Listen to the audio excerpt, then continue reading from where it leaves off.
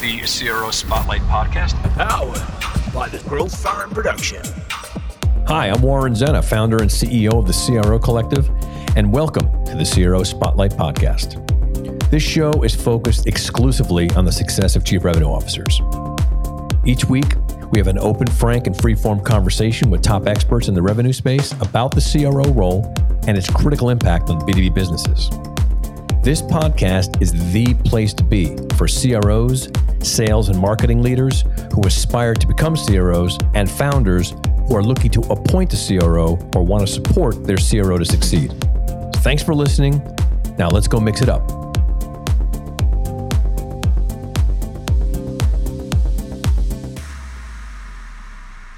So welcome to this episode of the CRO Spotlight Podcast. This is Warren Zenna. I'm the founder and CEO of the CRO Collective.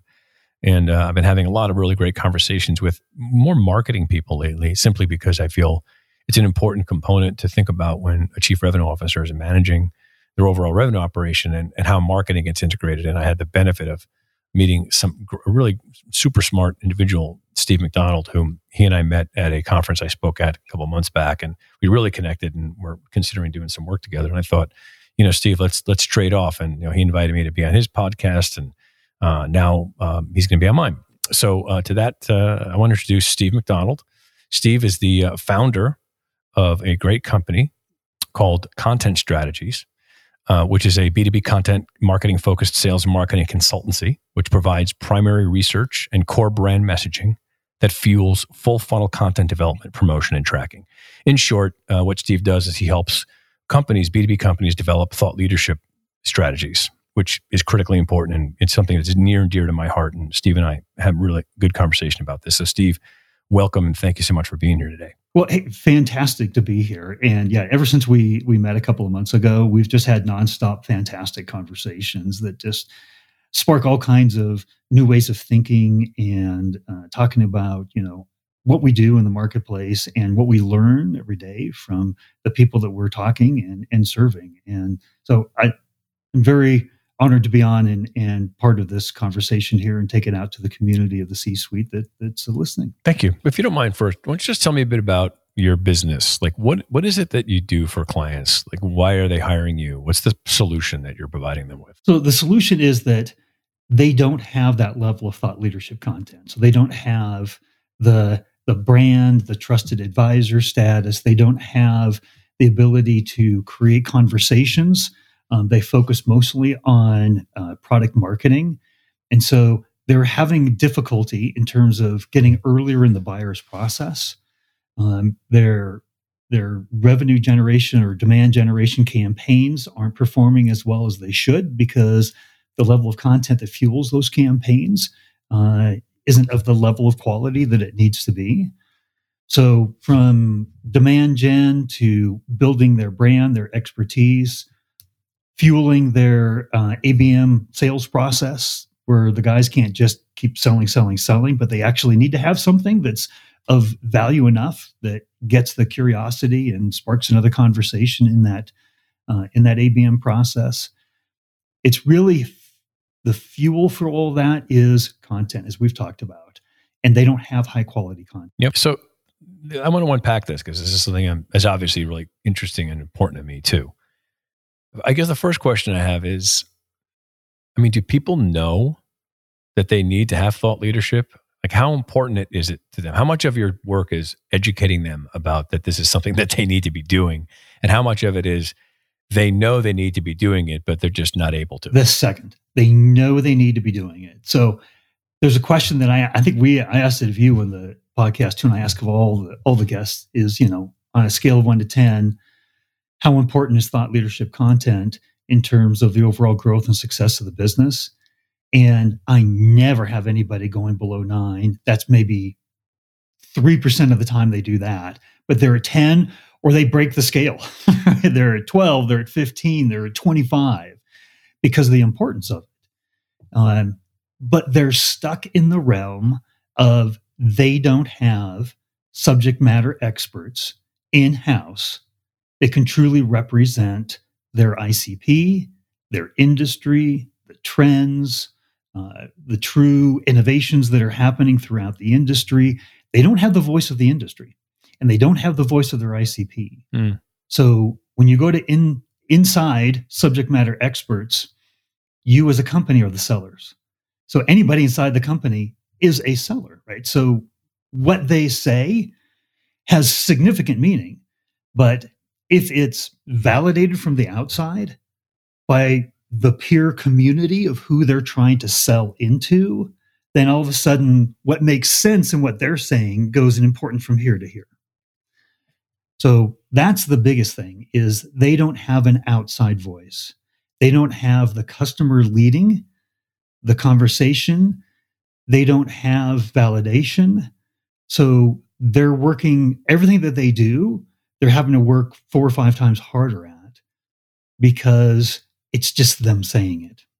And what they're saying is usually very product focused. Yeah, I completely agree. I think that what I see is I speak to a lot of businesses that are in let's say commoditized spaces, right? They offer a product that there's 7 or 8 different alternatives for the same thing, just a different company. I mean, there's a lot of them, particularly when you're looking at a lot of advertising and marketing technologies. There's a plethora of tools that you can, like, think about productivity tools. How many are there? There's like 10 of them you can get, right? Calendar tools, DSPs, right? And there's so many. So the issue that a lot of these companies I talk to have is the only differentiator they really have is their price, or maybe they have like a feature that they do, or maybe they've invested in some strategic partner that they have an exclusive thing on that gives them a certain leg up, or they've got some sort of an integration that no one else can get.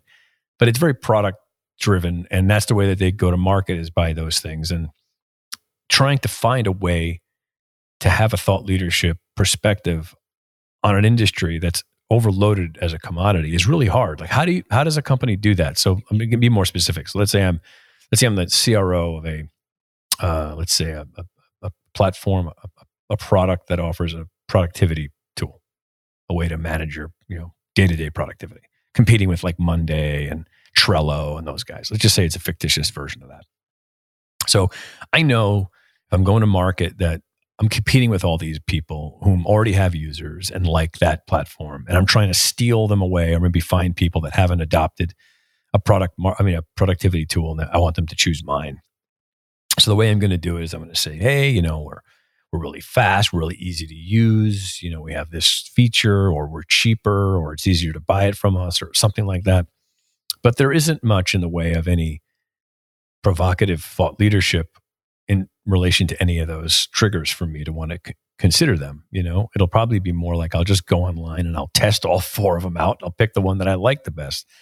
How does a company like that approach differentiating themselves in the manner that you're saying without sounding just like everybody else? Well, first and foremost, you have to speak beyond your tech, right? You have to speak beyond the physical product that you provide.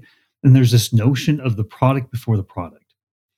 And what it really comes down to is, and this comes out of studies as well, this is factual, that just a sense of connection to your brand is as important as what it is that you do as a company. So first and foremost, people don't want to be sold to. Buyers, they don't want to be sold to. They want to be advised. They want to be educated, right? They want to get perspectives that maybe they don't have on their own that are going to help them solve problems in ways that they haven't quite thought of before. So all those companies, Asana, Monday, Trello, they're very good at what they do. But there is a level before you get to the kick the tire, before buyers get to the point where they're saying, okay, where does my consideration set, right? There's redefining the problem, and redefining the problem where the impact on that buyer is actually greater than maybe they're even considering at the moment themselves. Mm-hmm. And if you can do that, then you have taught, you have advised, you've educated, but you've also positioned yourself in a way that your services are obviously in alignment with that problem and how it impacts the overall organization. So it accelerates the entire sales process, because you're adding urgency in a way that hasn't been done before. And we can't just go out there and say the same thing as everybody else, right? Forbes talks about having a unique point of view in the marketplace. They talk about it has to have a little bit of a healthy dose of controversy. And I know you believe in that, right? Sure do. Absolutely. So what it does, though, is it says it puts you back just a half a step and makes you rethink the reality that you were previously in. And if you can do that in a good and healthy way, then what you're doing is you're restructuring the conversation, right? You're restructuring the way that your buyers are actually approaching and thinking about solving their problems. You've now become an advisor, not a seller. And as soon as you do that, then you put yourself into a position where you're trusted, right? You have authenticity, right? Your voice, your message means something more than just, I have technology, I have a product that will solve your problem. Because most of us live in a world where there are a number of different competitors that can solve problems. So if you can rise above I'm going to solve a problem specific that you have, the same way that problem is defined and solved by most everybody else, then you're just putting yourself in the middle of, that book, Blue Ocean, came out a couple decades ago, but it's fantastic, right? Yeah. The red ocean is red from the battle of competition. Yep. We have to define a bluer ocean where there isn't as much competition because of the way that we are uniquely solving their problem, defining and solving their problem.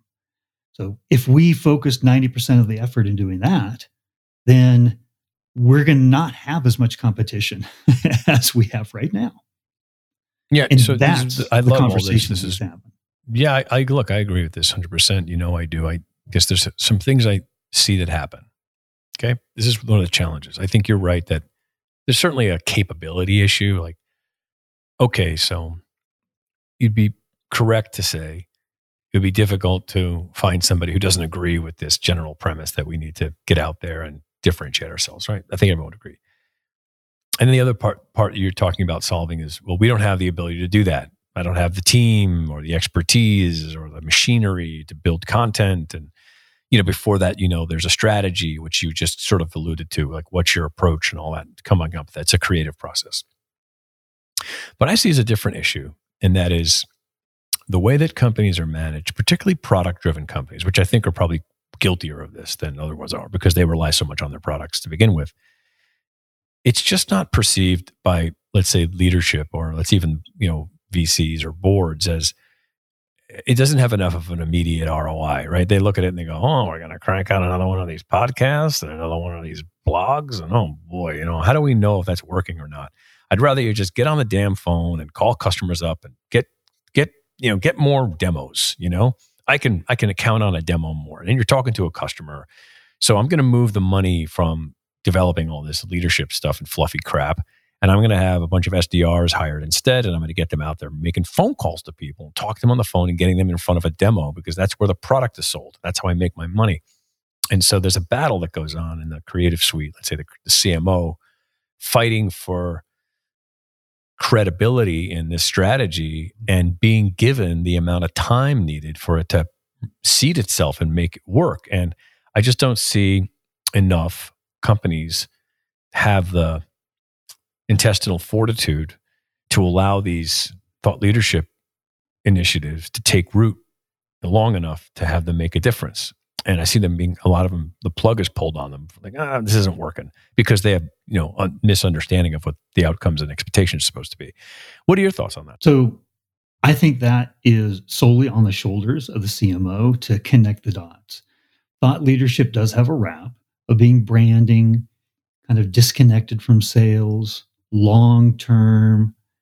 Yes, we need to do that. That's good. But hey, I've got a quota. I'm a CRO. I got a quota. This quarter, I got to fill. I'm very short-term focused.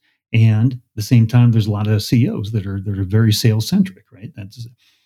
And they have to be. However, there's two things that a CMO hasn't done if there is a disconnect within the C-suite on this level of thought leadership. And the first thing is they haven't connected it to day-to-day sales. So, I had a wonderful conversation with a 3-time B2B SaaS CMO, and she said one of the very first things that we did when we came in is we started an interview process. They did webinars, they did podcasts, they did everything to get to their ICP on a regular basis so that they had a regular, steady stream of highly valuable content coming directly from their ICP. What they did is they took that and they cut it up into, content pieces, they shared it onto social, they made it highly actionable for the sales team. So now, on a day-to-day basis, their entire sales force has added value, thought leadership, content that they can share. And they have to do that. Like we said earlier, right? You can't just keep selling in an ABM process. Yep. And you have to have something to share that's of value, right? Yep. Otherwise, you're going to start sharing stuff and you're going to start getting, nothing but closed doors and unopened emails. So thought leadership has a day-to-day active sales component to it. There's no doubt about it. And then the other things that we talked about earlier on, right? So if we're connecting thought leadership to what's happening to fulfilling quota this month, this quarter, then we've made a significant stride. Now, on the other side, building brand, if there's so many studies that are out there now that you can talk to your CRO, your CRO, and say, look, we have to be trusted advisors. And not just because the studies say we'd have to, not just because we know we have to earn trust and, credibility and authenticity. We all know that, right? But if we do that, we are going to take cycles away from every single salesperson that we have. Because if we haven't built up that trust, we haven't built up that trusted advisor status, then guess what? We're putting on the shoulders of every single one of our salespeople. They have to build trust. So not only did that come from a conversation that I had with the CMO recently, but I put that out in front of the CRO of the year, another enterprise CRO, and they're like, Steve, that is so true. We spend so much time trying to build the relationship, right, in our sales process and earning that trust. But if we come in as a company that's already done a lot, that's already paved the road, then you are taking sales cycles away. So once again, it comes back to how does it impact the sales process every single day?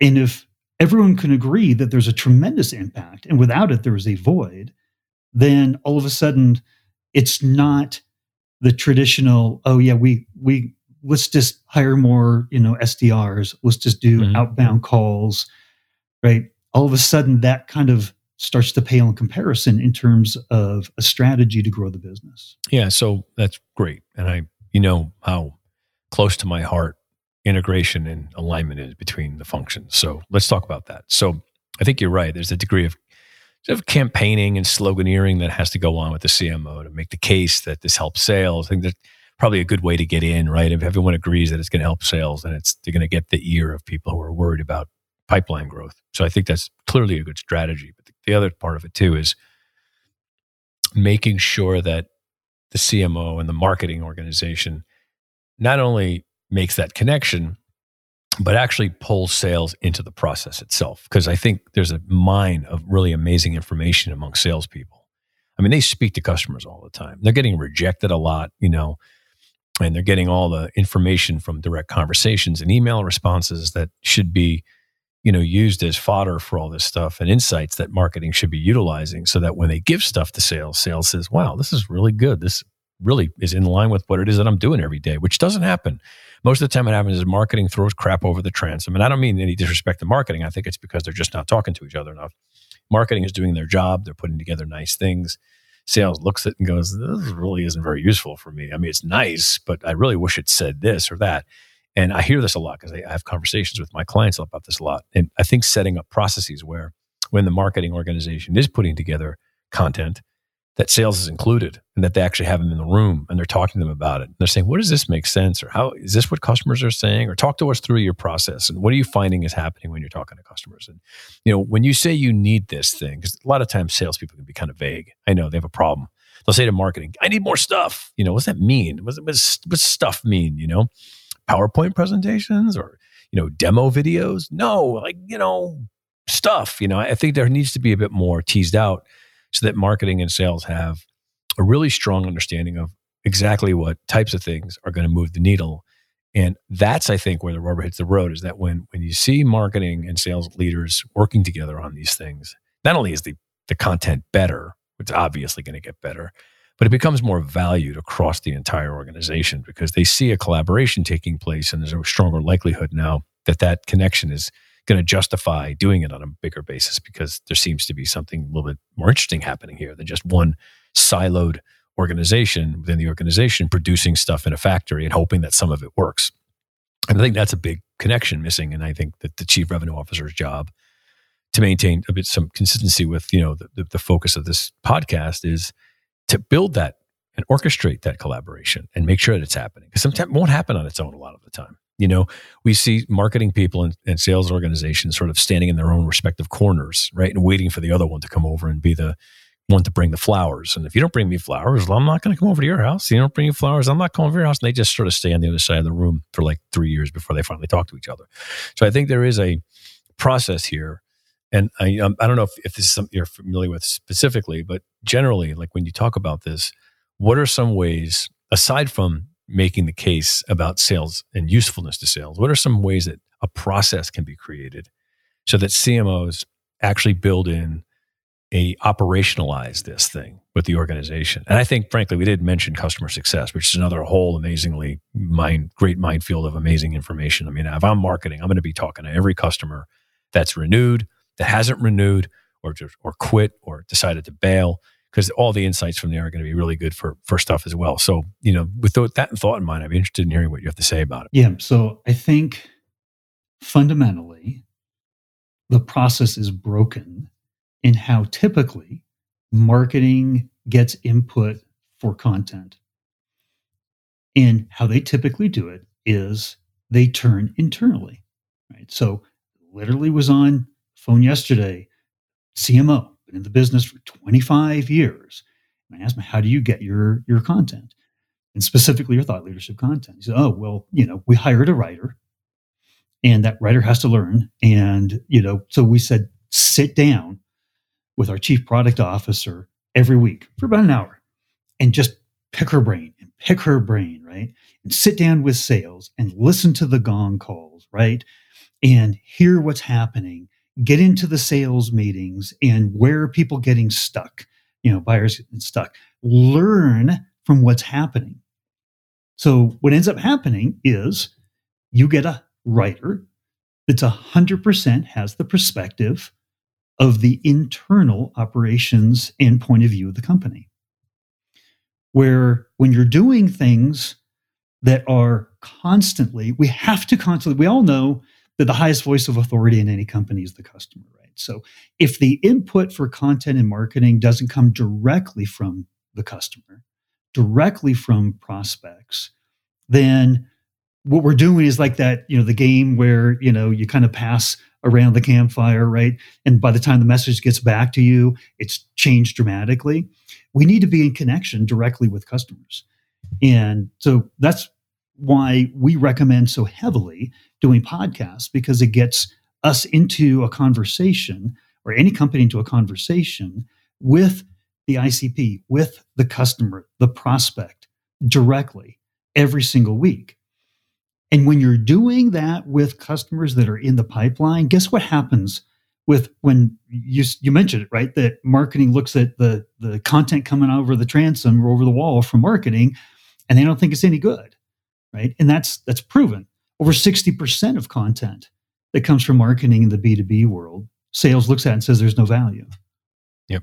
What a tremendous waste, right? But now, if that content is coming from prospects, if that content is coming directly from the highest revenue gen customer prospects, if it's coming, or customers that are prospects to increase revenue, if it's coming from companies that the sales people haven't been able to crack the door open on, but now they're on the podcast, there is absolutely zero resistance to that content. That is content that is created directly from their prospects, directly from the people that they're trying to sell to. So it's no longer what is marketing doing and then going to give to us, right? It's marketing is getting information from the very same people that we're talking to on a regular basis. How could that be wrong? Yep. That's a process that actually tears down walls, right? And, I've talked to CMOs literally that say, we run contests with sales to make sure that they're just reading the content that we create. That shows right then and there how little value is coming, that is perceived to be coming into the sales department from marketing if it's not even worth their time to read, right? So that's just, I look at that in the same way. Our marketing, our internal customers or sales, right? If their perception is it's not worth their time to read, then we're not doing our job right. Just as in terms of creating content for external buyers, we have to create content that's worthy, that's reached the level of this is important enough that I need to spend some time with this, right? And that's our job. That's what we're supposed to be doing. So if we can't do it with our own sales team, first and foremost, then we're probably going to have a hard time getting it out to our customers too, or our prospects. So why not just take that world of buyers and prospects and our customers and our sales team and look at that as kind of one unit, right? Our sales team, we're talking to people right now. We should be talking to those same people. Our customer success team is talking to customers right now who are our biggest revenue gen targets. Why aren't those the people that we're talking to? Then all of a sudden it's a process that just, takes down all those barriers. Nobody has a question on why is this good content or not. Never happened. So that's great. So let's talk a bit about podcasts. I mean, we're on one now. I have one. I enjoy it. I'm surprised. I am. I'm surprised at how many people have wrote me and said they listened to it. And, sometimes if I have a lag in between episodes, I occasionally get a note saying, hey, when's the next episode? A lot of more people now than have seen before in the last couple months have wrote me specifically because they listened to an episode. Now, you talk a lot about, I guess there's two things I want to talk about. One is just, is it podcast overload at this point? I mean, my grandmother has a podcast. Like everyone's got a podcast. It seems like just there's another podcast around. And what's the way in which that can be a problem? How do you look at that world as it becomes more and more popular? Just an overload of content. And it's so easy to make podcasts now. I mean, you can just go to Spotify for podcasters and just download the thing. Boom, you can create one and have someone produce it for you. I can go to Fiverr and get somebody to edit for me and I can post it. So it's the friction to get a podcast up, which originally like 4 or 5 years ago was like a huge production. You had to be like Disney to create a podcast. Now it's like, Bob Stevenson in his basement can do it, which is me basically. So first, what's your thought on that? And the second one is, what's the sort of approach to podcasting that you find works when you recommend a podcast as a strategy for thought leadership? There's got to be ways you have thought about that, how to do it in ways that make a bigger difference than maybe others are thinking about. So I'd be curious to know your thoughts on those two topics related to podcasting. Well, I mean, first and foremost, I don't look at, to me, podcasting is a tactic, right? What we're just trying to do is we're just trying to have meaningful conversations with the right people. And the Lucky Strike Extra is that podcasts now are tied for the number one source of research that B2B buyers go to. So it's not like, oh, this is a trend, we should jump on it, in years to come, we're going to be really glad that we did that. It's actually a channel that is recognized by our buying community. So first and foremost, it's important, right? Secondly, I don't really care what way we do it, just as long as we're having conversations with the right people. And the thing is, podcasts are one of the easiest ways to have that conversation. You can't call somebody up and say, hey, I'd like to interview you because I'm creating content for my company and I think it'd be pretty good. Right? But what a podcast does is it says, here's this established thing, this major trend, right?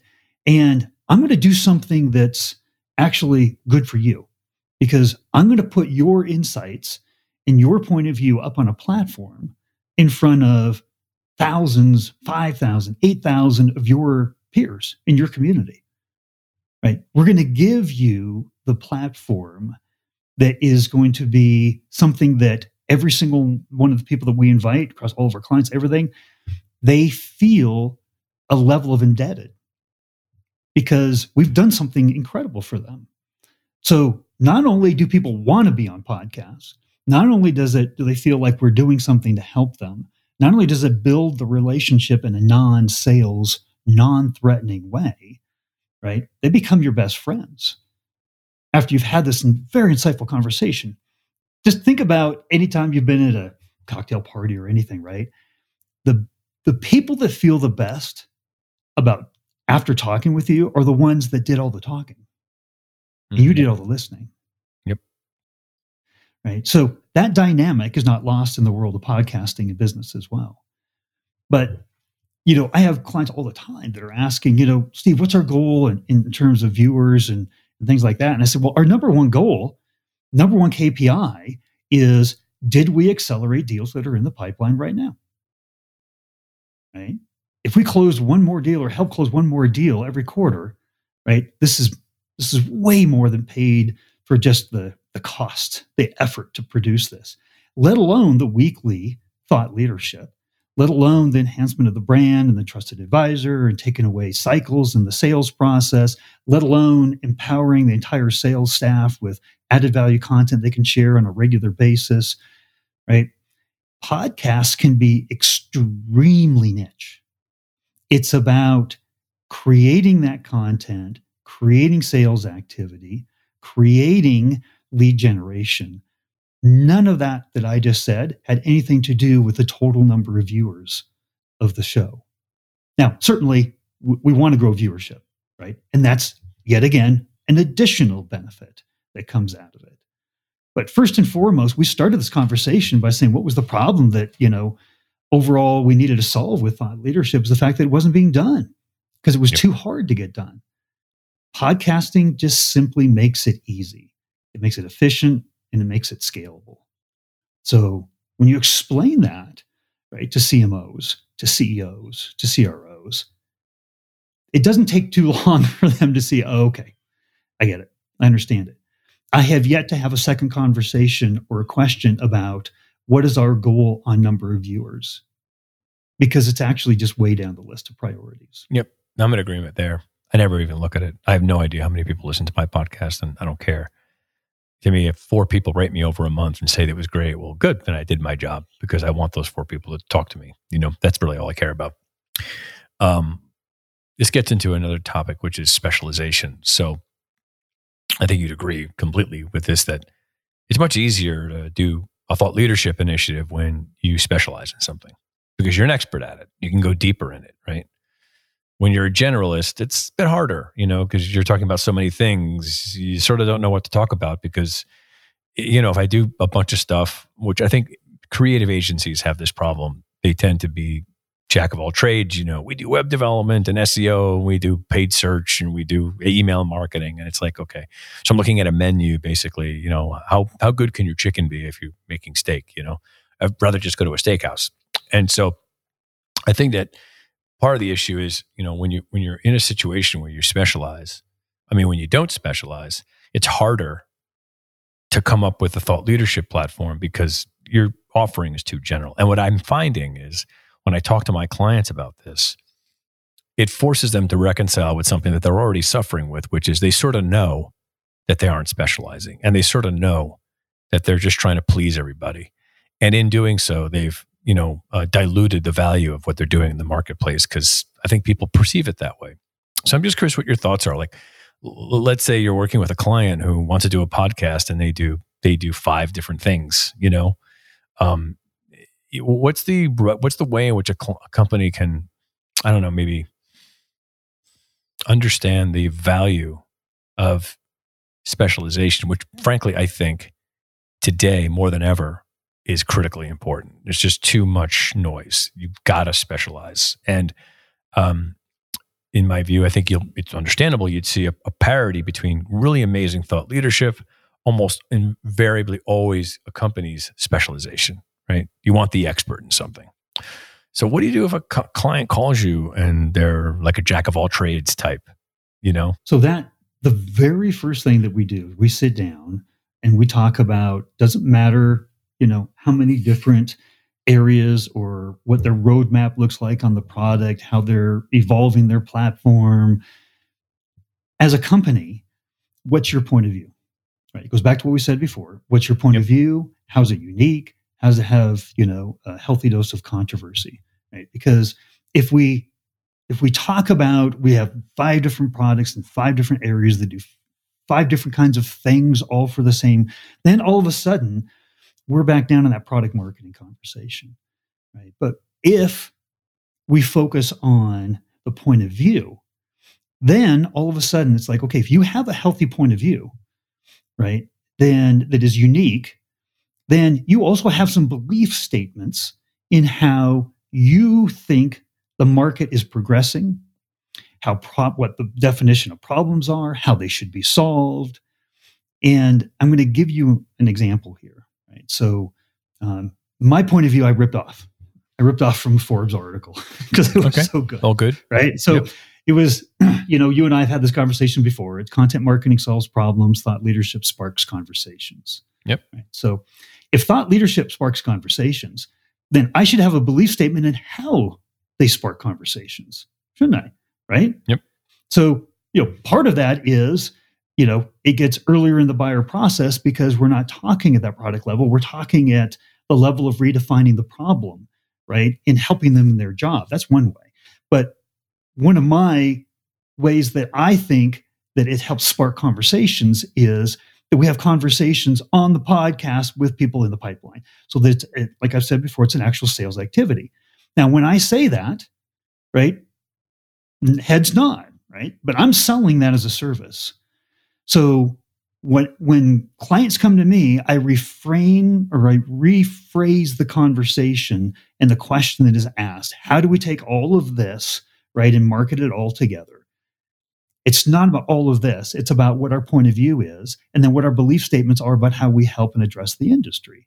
So what are those belief statements? And then we go out and we, instead of just doing podcasts and say, oh, another ICP, fantastic. Whatever we get out of that conversation, fantastic. Because it's going to be good, right? It's the ICP, it's a prospect. But we have through lines that we're trying to validate those belief statements.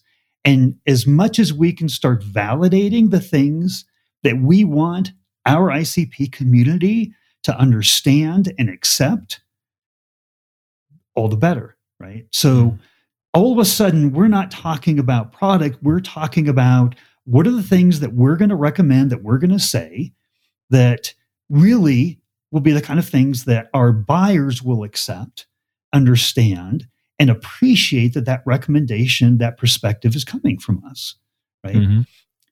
They will, I love this line, the greater the perception of us as experts with a very specific point of view, guess what? Experts make better products, right? It's the rising tide lifts all boats. So if I don't know who you are, I don't know your expertise, but you talk about the products and the 5 different ways that your platform works to help me, there is a ever-growing graveyard of companies that are out there that have fantastic tech, fantastic products. Yeah. Right? But they never made it to market, right? Successfully, right? So the biggest things we need to do is we need to lay that groundwork that we're somebody that needs to be listened to begin with. So going back to your question, what if they approach you with, here, how do we make sense and sell all this together? We never try to do that, right? that's later down the road when all of a sudden we've established ourselves as somebody that's worthy of listening to. And by the way, then as you're in that conversation, you're like, yeah, no, we actually do something here, and we have products that help over here, and right. It's just at the appropriate part of the buyer's journey, but you never lead with it. Yeah, one thing I hear you're saying, it's a very important thematic chord running through this whole thing, is it has to be the point of view that they're talking about, or that thing that they're going to be attaching themselves to, needs to be something related to the problem that they're solving or the area of the world in which they're going to work at, right? And I excuse those things that are stupid things I got to fix. Is this what you're probably seeing this a lot, and I see this a lot, and frankly, I find it really annoying. Companies whom seem to be, I don't know, I can't get in their heads, but it seems to be that they're substituting expertise as their point of view with like a cause or a purpose of some kind. Like it could be, some, like climate change or, other important, social issues that they attach themselves to as a way to sort of elevate themselves in the marketplace. And they go to market that way. Like I've seen products, messages in the marketplace that seem completely incompatible with their actual product. They align themselves with some value or something as a way to increase their value in the marketplace. And it many times seems really disingenuous or maybe off color. Like, I don't know, are people really going to hire a company or work with a company just because of their affiliation with a specific cause? I don't know. I mean, they may like the fact that they do it as an add-on or as an additional thing, but is that the reason that's going to drive people? I think there's some companies that in fact do think that. And I'm curious to know what your thoughts are when maybe someone perhaps is doing this sort of thing and they've come to the conclusion independently before they speak to you that that's going to be their platform. It's going to be about, I don't know, identity politics or some other, issue du jour, as opposed to the industry that we're in or the specific functional problem that we're solving. I'm curious what your thoughts are on that when you think about thought leadership. It gets kind of muddy when I see a lot of that stuff. The farther away that you get from what you actually do, thought leadership has to have a direct line connected back to what you do.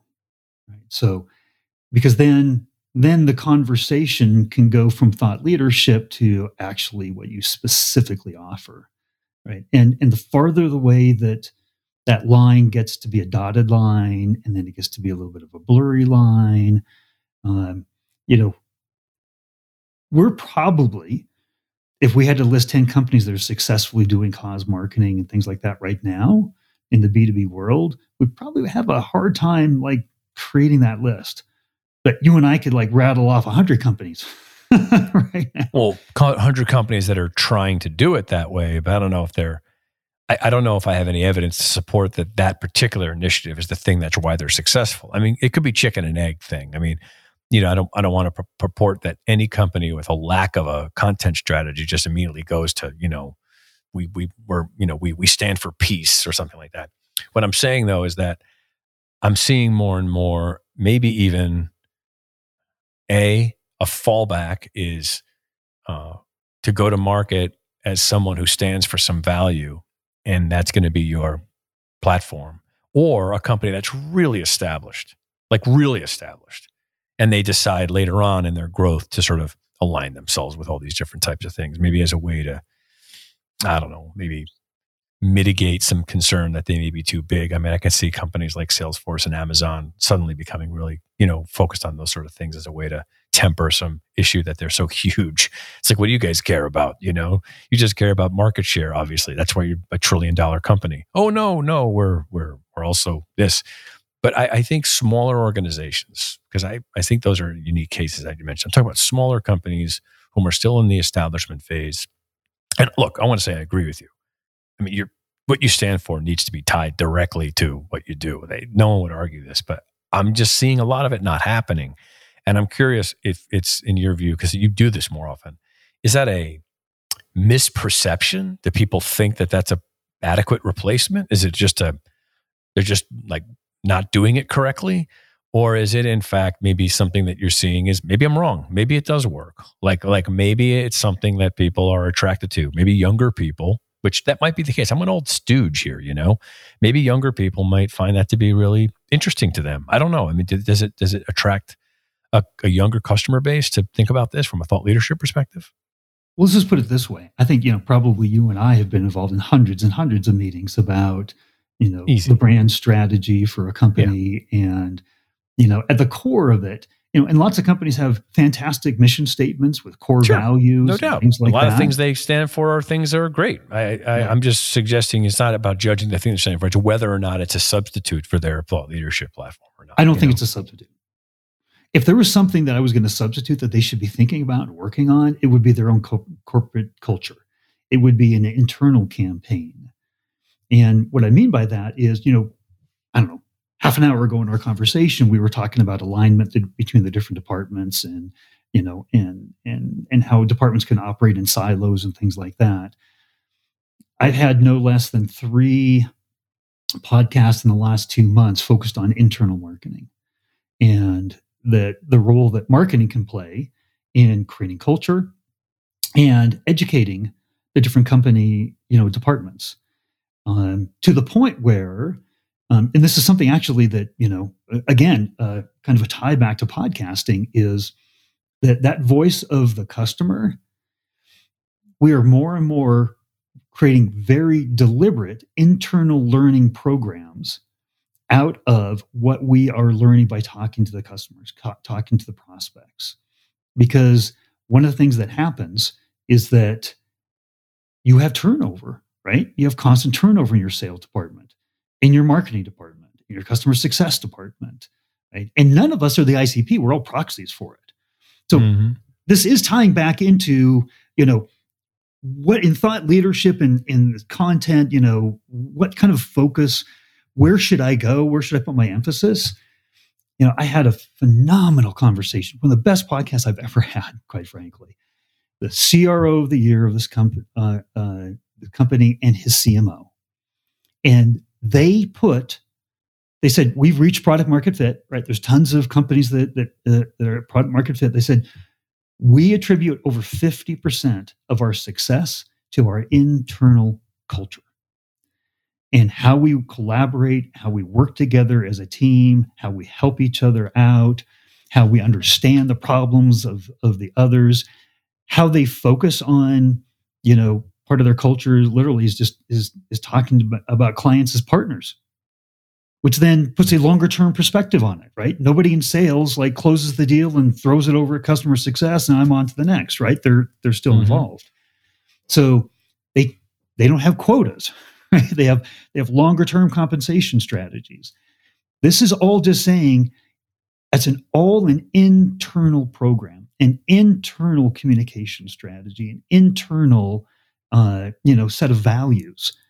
And before I would ever go and say, I'm going to take on a cause as a way of differentiating, I would first look internally and say, how do I differentiate by creating first and foremost, a company culture and internal education programs and rethink my internal compensation programs as a way to impact growth and success of the company long before I would say, let's look at cause marketing as a way to do that. Yeah, I agree. And I do think it's a misstep. I think there's a lure to want to get involved in those things earlier before you've established your differentiation in the marketplace. And it can be a distraction for people. So this has been a great conversation, and you and I can probably talk for 7 more hours, but we can't because we have to, get back to our every daily program. But talk just, if you don't mind, just how do people reach you? What's the right kind of person you want to talk to? Who is it that you're looking to connect with? How do they think about a good conversation with you that would give them and put them in a position to be able to extract the best value out of what you offer? I mean, our core audience are chief marketing officers, but more and more we have conversations with chief revenue officers.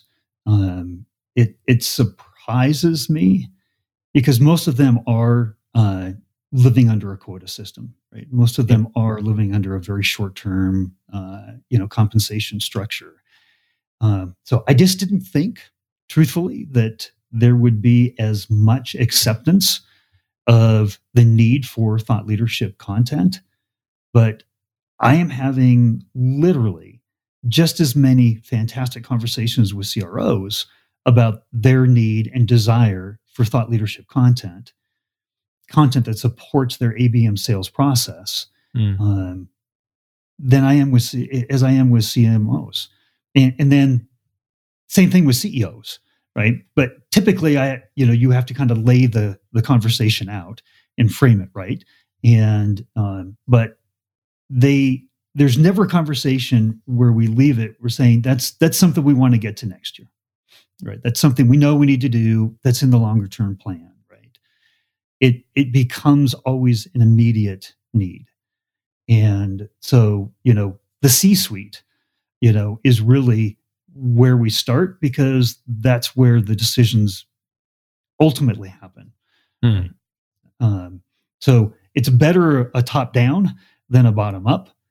We certainly work with all kinds of like VP of marketings, and they bring us into the equation. But it's just I'm sure in your business, if you can have a conversation directly with the CEO versus coming in with the head of sales and then moving it up to the CRO and to the CEO, right? It loses in translation. So it's just better to have that conversation at the top. Well, great.